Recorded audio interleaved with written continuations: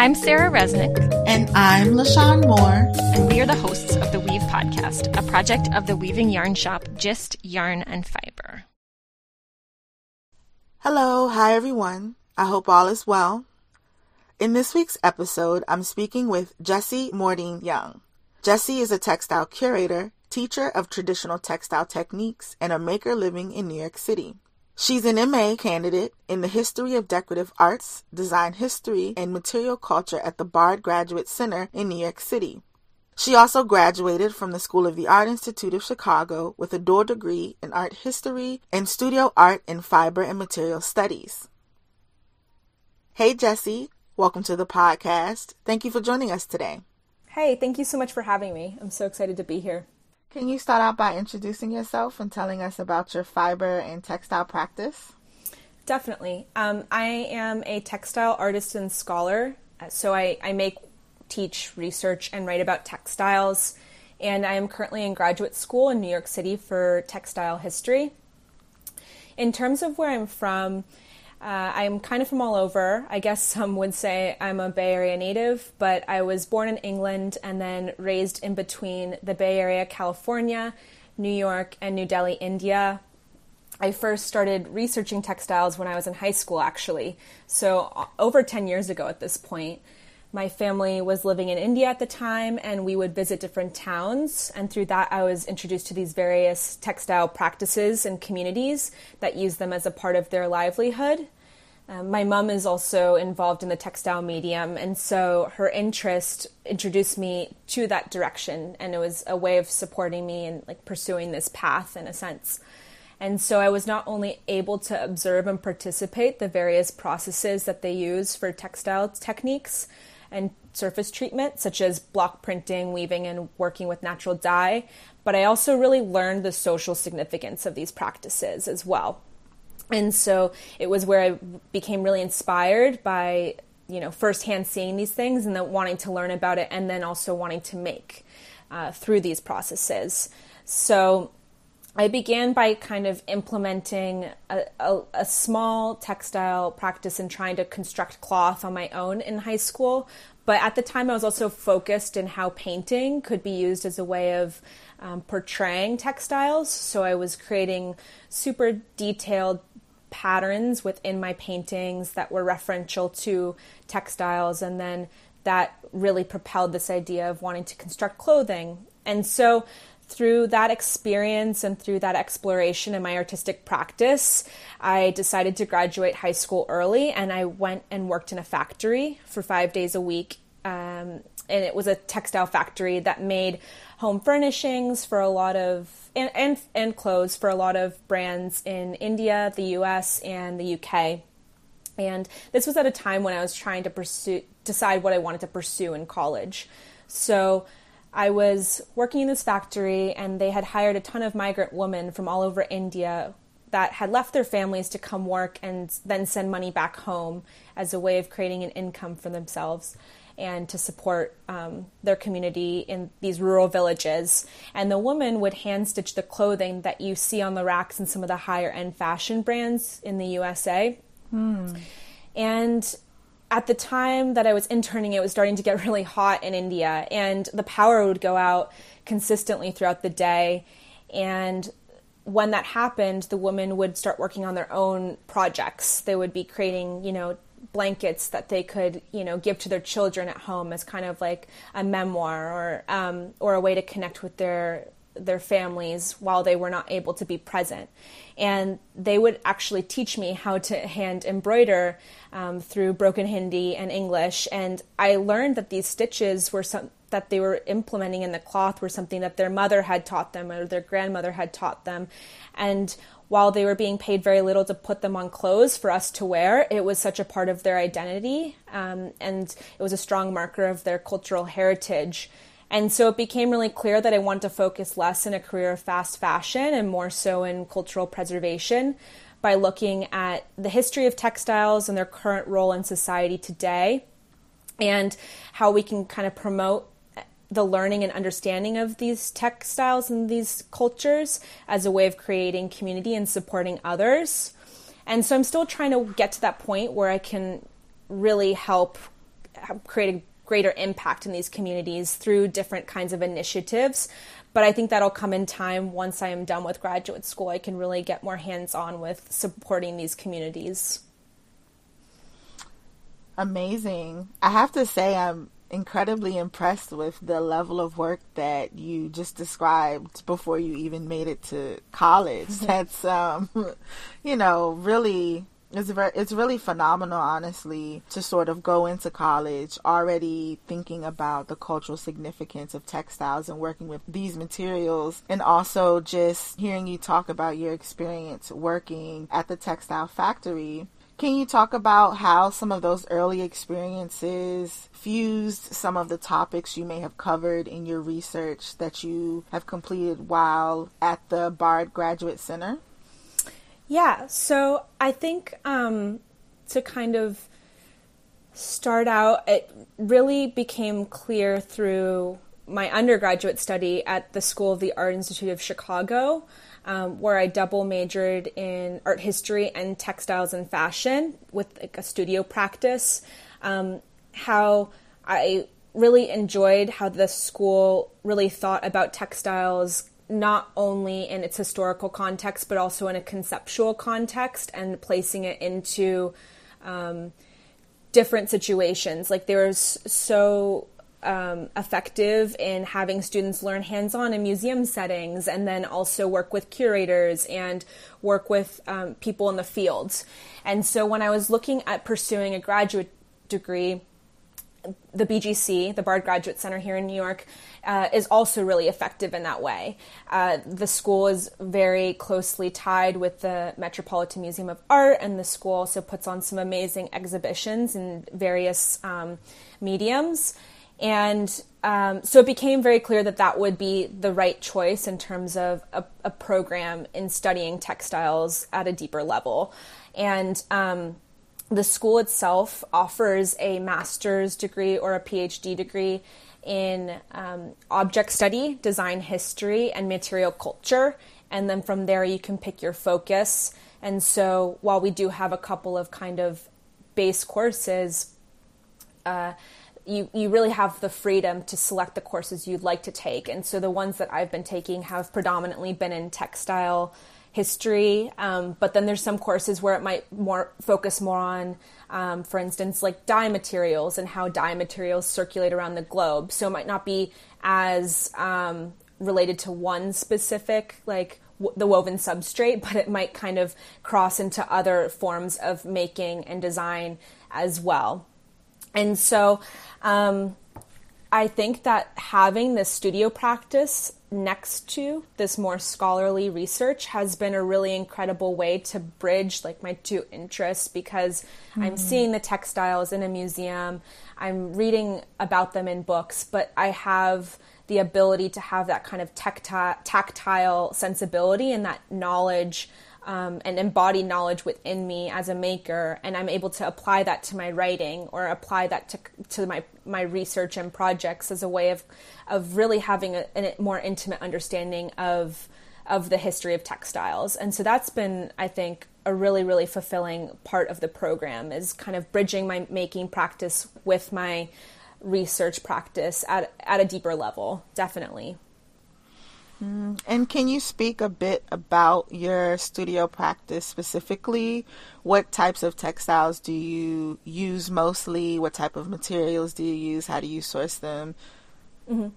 Yeah, so I'm a weaver, and I use a floor loom predominantly. Currently, while I'm in graduate school, I've been using that less, just because I don't have a fully established studio space while I'm in my studies. So I've been working with actually a tufting gun to create rugs, but I also really love to use the medium of natural dye. And these are all techniques that I learned while at the School of the Art Institute of Chicago. They have an incredible fiber and material studies department, and the teachers were so informative and the professors were so informative and supportive of their students. And I just feel like I had such a hands-on learning experience that really allowed me to embrace these processes. And I think that some people may sometimes question why not go to more of a production-based practice if you're trying to be a designer and an artist sometimes, and outsourcing the work that you're making if it is in the textile medium, because we have access to these processes at an industrial level. And I just don't think that really coincides with my practice. And there's nothing wrong with people going that path, but I think through being able to learn hands-on at SAIC, it became clear that me making was one of the most important parts of the process. And I think that in addition to that, I come from, I have my family is actually, a large part of it is from India. And so a really important part of my upbringing was witnessing my family engage in hands-on making. And so it's really a part of kind of who my family is, who I am. So to kind of give more context to that, my parents, when they were living in California, coincidentally remarried people of Indian origin. So my stepmom's family is from the state of Gujarat in India, which has a really rich textile history. And my stepfather's family is from the state of Punjab, which I feel makes some of the most beautiful textiles I've ever seen in my life. Those are called Bagh and Polkari textiles. And those are all hand-stitched. So while my family isn't necessarily engaged in a weaving practice, seeing relatives use their hands to make things, they're really engaged in knitting practices, or they come from villages where hand weaving is a really important part of their culture. And so it's really created this kind of like intimacy between needing to make on my, myself. And so that's kind of where my practice lies.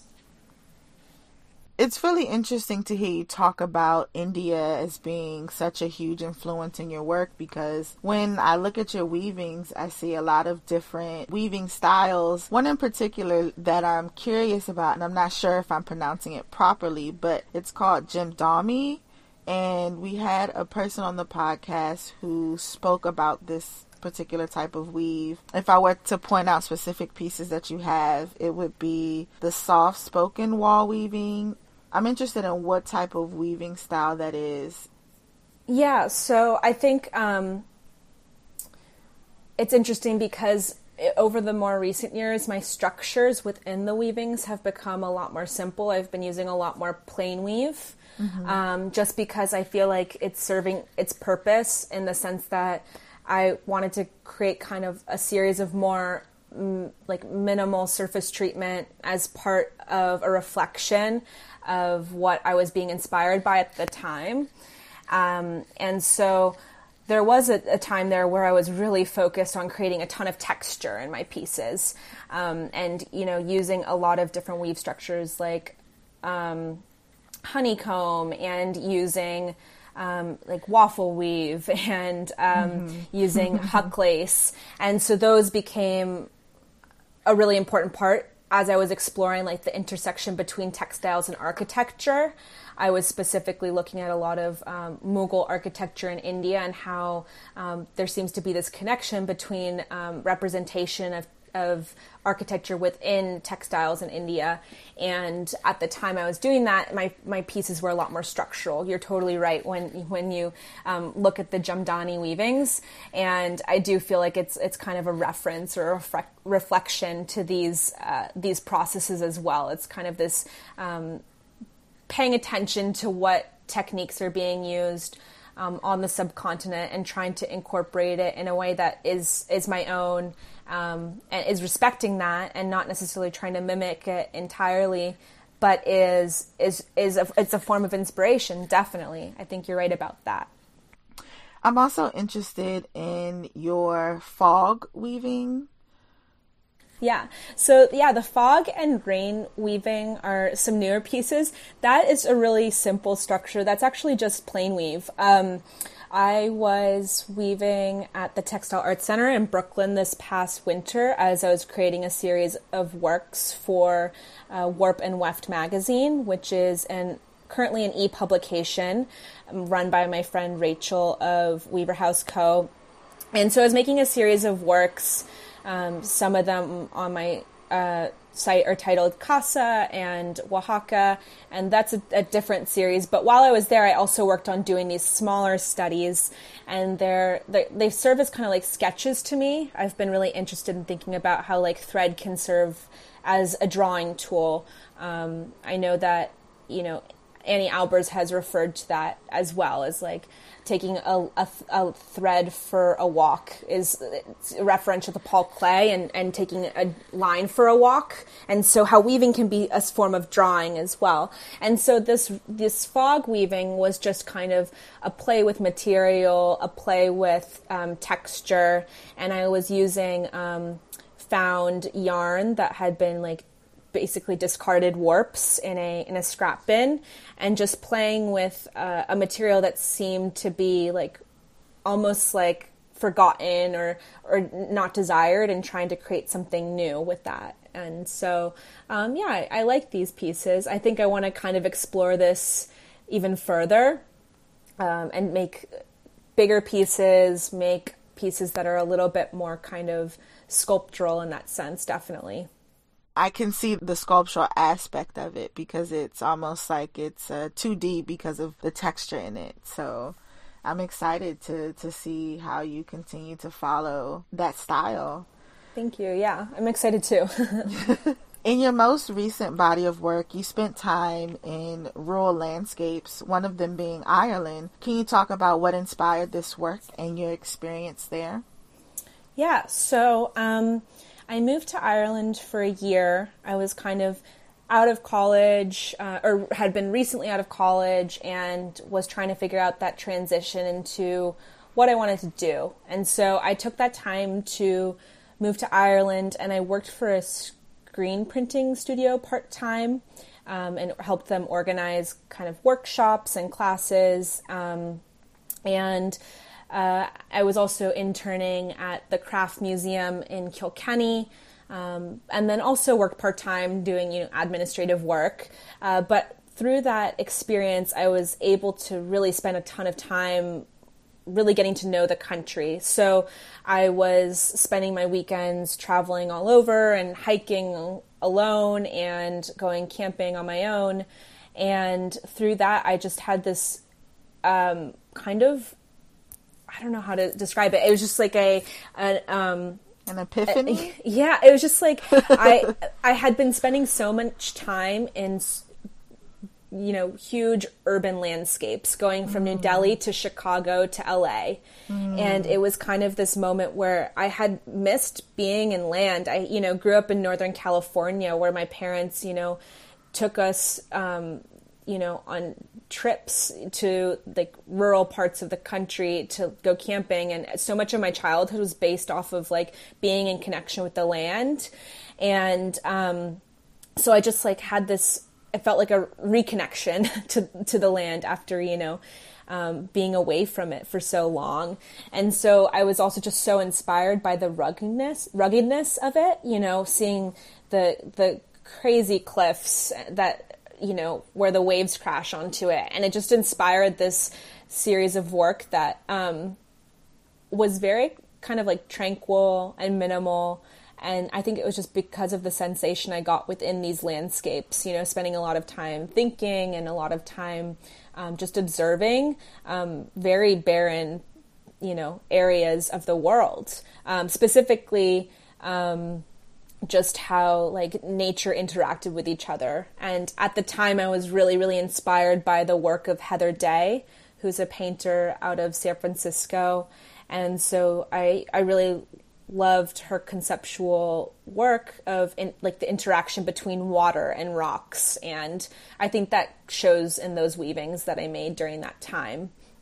And actually right after Ireland, I did a residency in Iceland at the Textile Art Center. It's called the Textile Center, and it's in the northwestern part of Iceland. It's in a town called Blönduós. And I spent 2.5 months there and spent a lot of time also traveling on my own, traveling with friends as well. But through that, I think the body of work was a reflection of my time both in Iceland and in Ireland. And yeah, I think that it's interesting because it has very little color, and more recently my work has started to kind of incorporate color a lot. There's a lot more color in my more recent body of work. Yeah. And would you say that you had any huge takeaways from that experience, and if that has informed some of the research that you're doing? Definitely. So I would say that first and foremost, through my ability to be involved in the screen printing studio, it confirmed my passion to teach. I think that I was, trying to kind of straddle between more of a curatorial approach, which is really exciting, or more of an educational approach. And I think that through having the ability to interact with students, face to face, that became really exciting for me. And so through my time at the BGC, I see this as an opportunity to become a better teacher, a better educator, whether that be at a college level in the future or, more freelance, both excite me. And it's still a matter of figuring out how that will happen when I'm done with my graduate studies. But it definitely became clear when I was there. And then also I think I needed this body of work to push me into the direction I wanted to go. I think that, I was making work while I was in Ireland, but the Iceland work was where I really felt like a shift. And that work is a reflection of my time, both in Ireland and Iceland, but it really allowed me to kind of push my work. I was re-engaging in my practices in a really in-depth way, weaving for 16 hours a day, going on hikes on my own and walks on my own. And I just really needed that time to grow in my practice and also reflect on my experience. And so, yeah, I think it was really pivotal. I think that it also just really made it clear that I want to continue to pursue my textile practice throughout my life. And I knew that at the time, but I just needed time to kind of recenter. As an artist, we have these doubts of am I doing my practice right? Or what does it mean to do my practice right? Or am I making work that I love? And I really loved the work that I made at the time. So yeah, I think it was a really, really important experience. And I'd love to do another one again in the future. Actually, I was supposed to be leaving for Ireland tomorrow to go for a 3-week-long residency there in a very rural part of Ireland. And obviously that's not happening anymore because of COVID. It'll happen in the future. And but so it's interesting how when I think about the work that I have been planning on making at that point, when I would be there, it relates, it's definitely related to one another. And you kind of touched on this a bit, but I'm curious if you can go a bit more into depth about what it's like to sustain, whether it be environmentally or financially, as a textile artist. Have you had any challenges starting and maintaining your fiber projects? Yeah, I think it's something that we all kind of struggle with, in a sense. First and foremost, just getting yourself to a point where you feel financially secure with your practice. I think it takes a lot of time and a lot of hard work and dedication. And I'm feeling like it's starting to happen for me, but I also am very well aware that I have pursued other things, I'm in graduate school. So that's an amazing and fulfilling experience, but it does take away from that, building your portfolio and creating more work. And so that's something I struggle with because I'm getting myself to a point in a different part of my career right now. It's growing me there while I'm also growing as a textile artist, and it's growing pains for both in a sense, just making sure that you dedicate enough time to both practices and, continue to believe in yourself as you're going through it. And then I guess in terms of sustainability, it's something I'm always considering. I think growing up in, Berkeley, California, I think we're taught at a really early age, how to be environmentally conscious and be respectful of the earth, and try and as we are on this planet, how do we insert ourselves into that conversation? How do we participate in that? And so it's something I'm always trying to think about, because I know that natural dyes aren't always more sustainable. They use up a lot of water. They sometimes can be toxic. So making sure that I try, and as I'm, trying to figure out a way to make myself the most sustainable, how do I continue to make choices that better serve my practice and better serve the planet?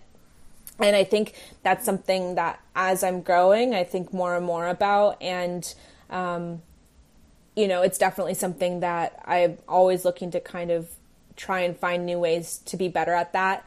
But in terms of the material I use now, I try and source locally. I try and support, smaller farms that I think are doing ethical production of materials. I think that's really important to me.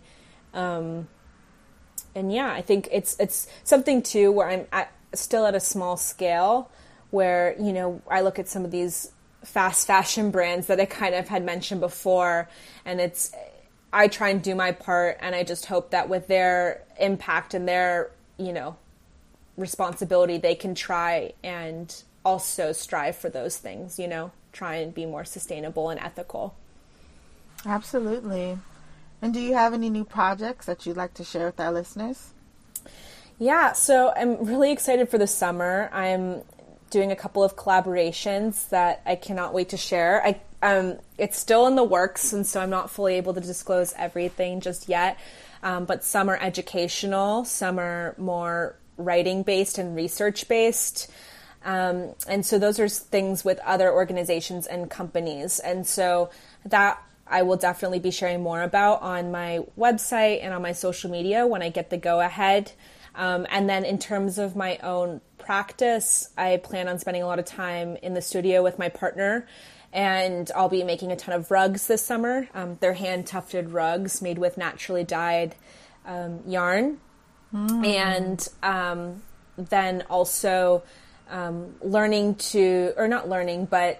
working on making some of my writings that I've been doing this year at the Bard Graduate Center available for people to read online, because I haven't shared those just yet. And there's a couple of essays that I'm just really excited about that I think the textile community would enjoy reading, definitely. Wonderful. And where can people go on social media and the internet to follow your work? So you can see my website at jessiemordineyoung.com. That's Jessie, Jessie, and then Mordine is Mordine, Young, Young.com. And then in terms of Instagram, it's at Jessie Mordine and at Jessie_weaves.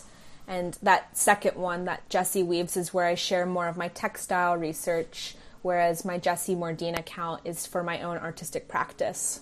Amazing. So before you go, we have a question that we ask everyone that joins a podcast, and that is, do you have any advice or words of wisdom to share with weavers and textile enthusiasts?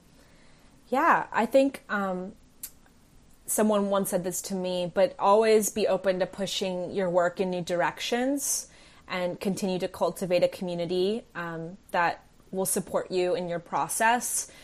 And also just believe in what you do. Something that you give dedication towards will, culminate in what you want it to be. So just keep giving to your practice. Amazing. Thank you so much. I really appreciate you sharing your story and all of the wisdom and research that you've done, that you've contributed to the overall canon of textile art. Thank you so much. I really appreciate it. This was so fun. That's a wrap. If you're interested in supporting Jessie's work, you can find links in the show notes at www.gistyarn.com/episode-125. I highly suggest you check out Jessie's website. She sent me a really cool Weaver Babe pin, and I think you all would really enjoy and appreciate them. So check it out. In next week's episode, I'm speaking with Shawn Kimber, an African-American mathematician and quilter known for expressing her political activism in her quilts. I'm excited for that episode. Thank you for tuning into this week's episode. Until next time, happy weaving.